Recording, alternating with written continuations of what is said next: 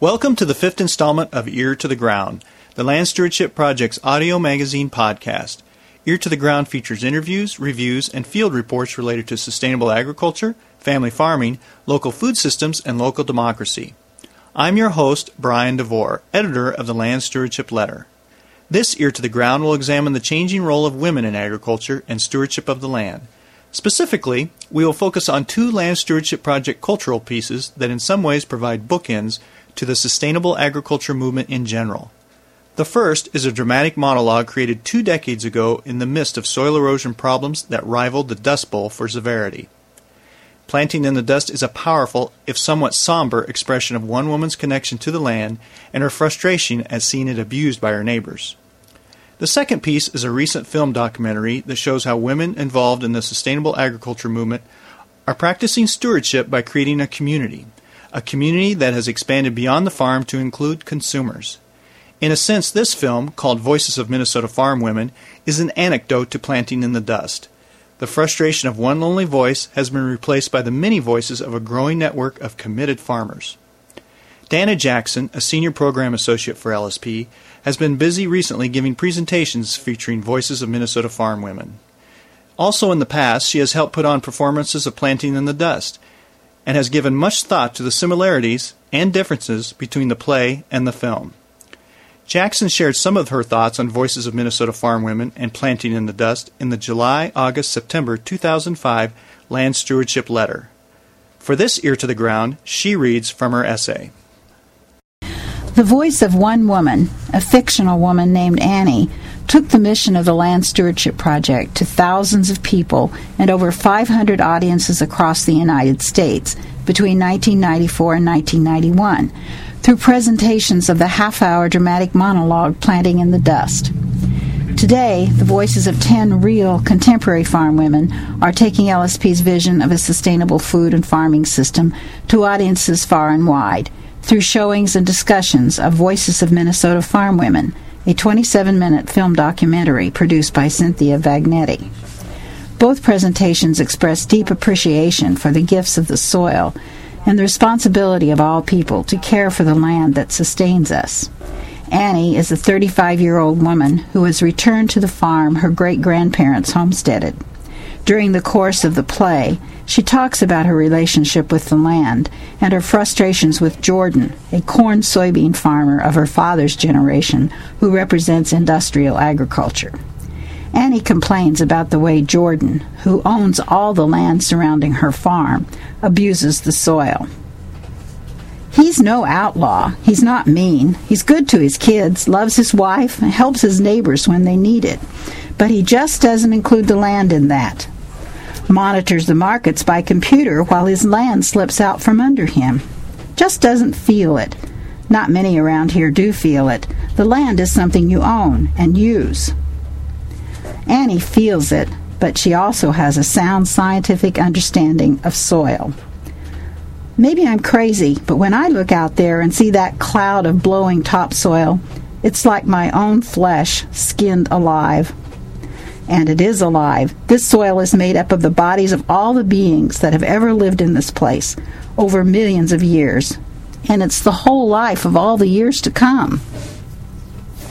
Speaking 2 decades after Nancy Paddock wrote Annie's speech about soil, several women and Voices of Minnesota Farm Women also described the connection they feel to the soil.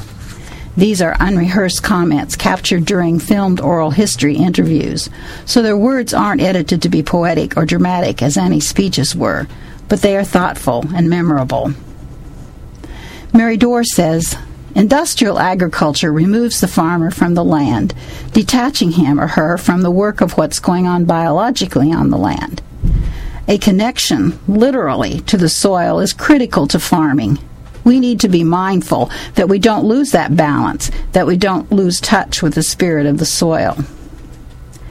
Kay Fernholtz admits in the film, "I've noticed in my 7 years out here that I find myself speaking to the soil.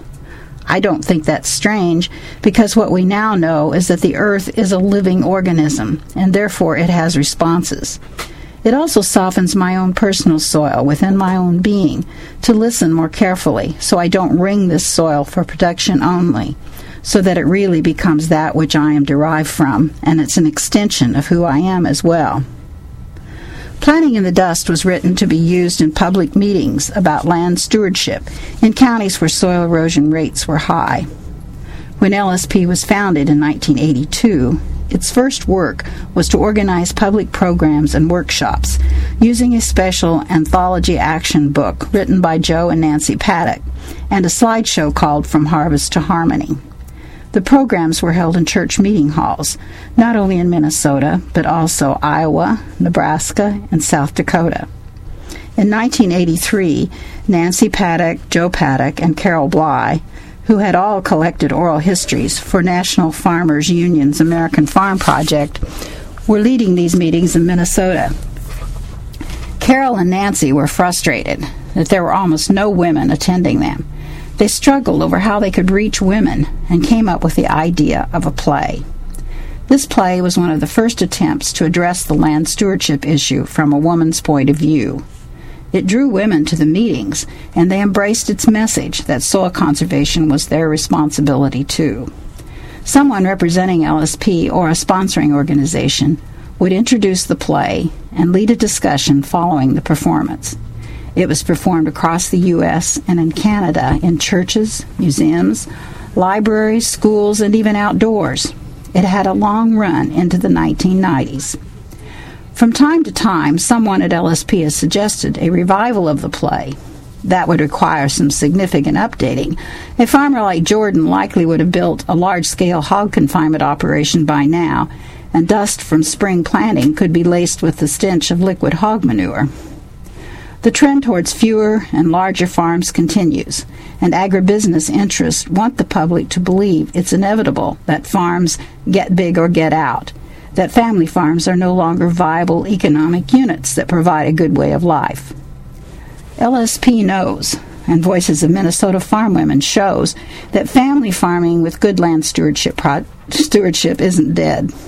Starting in the early 1980s, about the time Planting in the Dust was written and first performed, a strong sustainable farming movement began to evolve that fostered environmentally friendly practices and helped people develop economically viable farming systems. In Annie's time, she and her husband were using stewardship practices her neighbors didn't bother with, such as growing crops on the contour and planting trees. Annie dreams of creating a farming system that, quote, can sustain itself and us indefinitely, unquote. But Annie felt no support for this goal and out of step with her community. The roots of the sustainable farming movement were sparse. The 10 farm women we meet in Voices of Minnesota Farm Women speak about supportive communities and networks of farmers that have helped them make changes and develop more sustainable farming systems. They are living examples of the benefits of the sustainable farming movement in this country that has resulted in organizations like the Sustainable Farming Association of Minnesota, Practical Farmers of Iowa, the Northern Plains Sustainable Agriculture Society, the Nebraska Sustainable Farming Society, and other kinds of groups, such as grazing circles and marketing cooperatives. Cynthia Vagnetti, a photographer and filmmaker, approached LSP a few years ago for support in her project to collect oral histories of contemporary Minnesota farm women with a digital video camera. The product is Voices of Minnesota Farm Women, a new outreach tool that can be used similarly to the way we used Planting in the Dust. But there are important differences between these two cultural works. Vagnetti has captured the spirit of sustainable farming in scenes of 10 women farmers talking about their lives as they move livestock fences, attach an implement to a tractor, gather eggs, process grapes into wine, and unload boxes at the farmer's market. The women in this documentary express satisfaction with their way of life and speak about their goals to be good stewards of families, their communities, and the land. They think of themselves as farmers, as partners in farming enterprises, not as the wives of farmers. In June, the New York Times reported that the number of farms operated by women has more than doubled since 1978, from just over 100,000 to 250,000, and that 15% of American farms are now run primarily by women, up from 5% in 1978. The Organic Farming Research Foundation says that women run 22% of organic farms. The sustainable farming movement has introduced women to practices more compatible with their propensities for nurturing and offered the kind of community support that bolsters confidence they can be farmers. Women in the Voices documentary did not seem threatened by the get big or get out message repeated everywhere by industrial agricultural promoters, mainly because they did get out already, out of conventional markets where small-scale farms have to compete with the efficiency of industrial operations.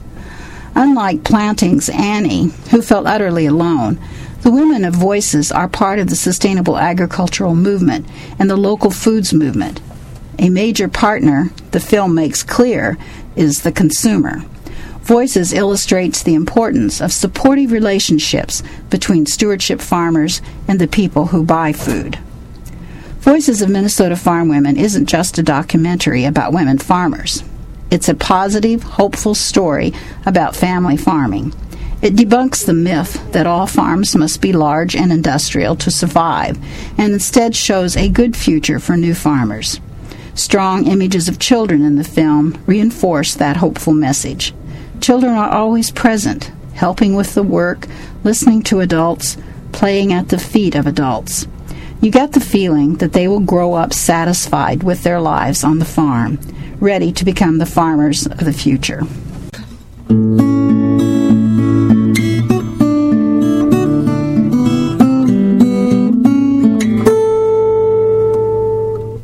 Planting in the Dust is no longer being performed, but you can experience Voices of Minnesota Farm Women through the magic of video technology. We are offering an educational packet that includes the 27-minute video, introductory background materials, a discussion guide, several different handouts about beginning farmers, and tips on buying directly from farmers. The packet also includes a take action list and a bibliography for additional reading. The video is available as a separate piece as well. For more information, contact Dana Jackson at 651-653-0618 or email her at danaj@landstewardshipproject.org. That's 651-653-0618 or danaj@landstewardshipproject.org. If you'd like to read the essay featured on this podcast, go to www.landstewardshipproject.org, click on the newsroom, and follow the links to the Land Stewardship Letter page. That's landstewardshipproject.org, then click on the newsroom and follow the links to the Land Stewardship Letter page. Again, this essay appeared in the July, August, September 2005 issue. This podcast is a new endeavor for the Land Stewardship Project, and we'd like to hear from you. You can send your comments, criticisms, and suggestions to me, Brian DeVore, at bdevore@landstewardshipproject.org. That's bdevore@landstewardshipproject.org. You can also get me on the horn at 612-729-6294. That's 612-729-6294. A special thank you goes out to Laura Borgendale, a Western Minnesota musician and LSP staffer who provided Ear to the Ground's theme music. And a very special thank you to all of Land Stewardship Project's members who make initiatives such as this podcast possible. If you're not a member and you'd like to support us, go to landstewardshipproject.org to learn how to join LSP. Thanks for listening.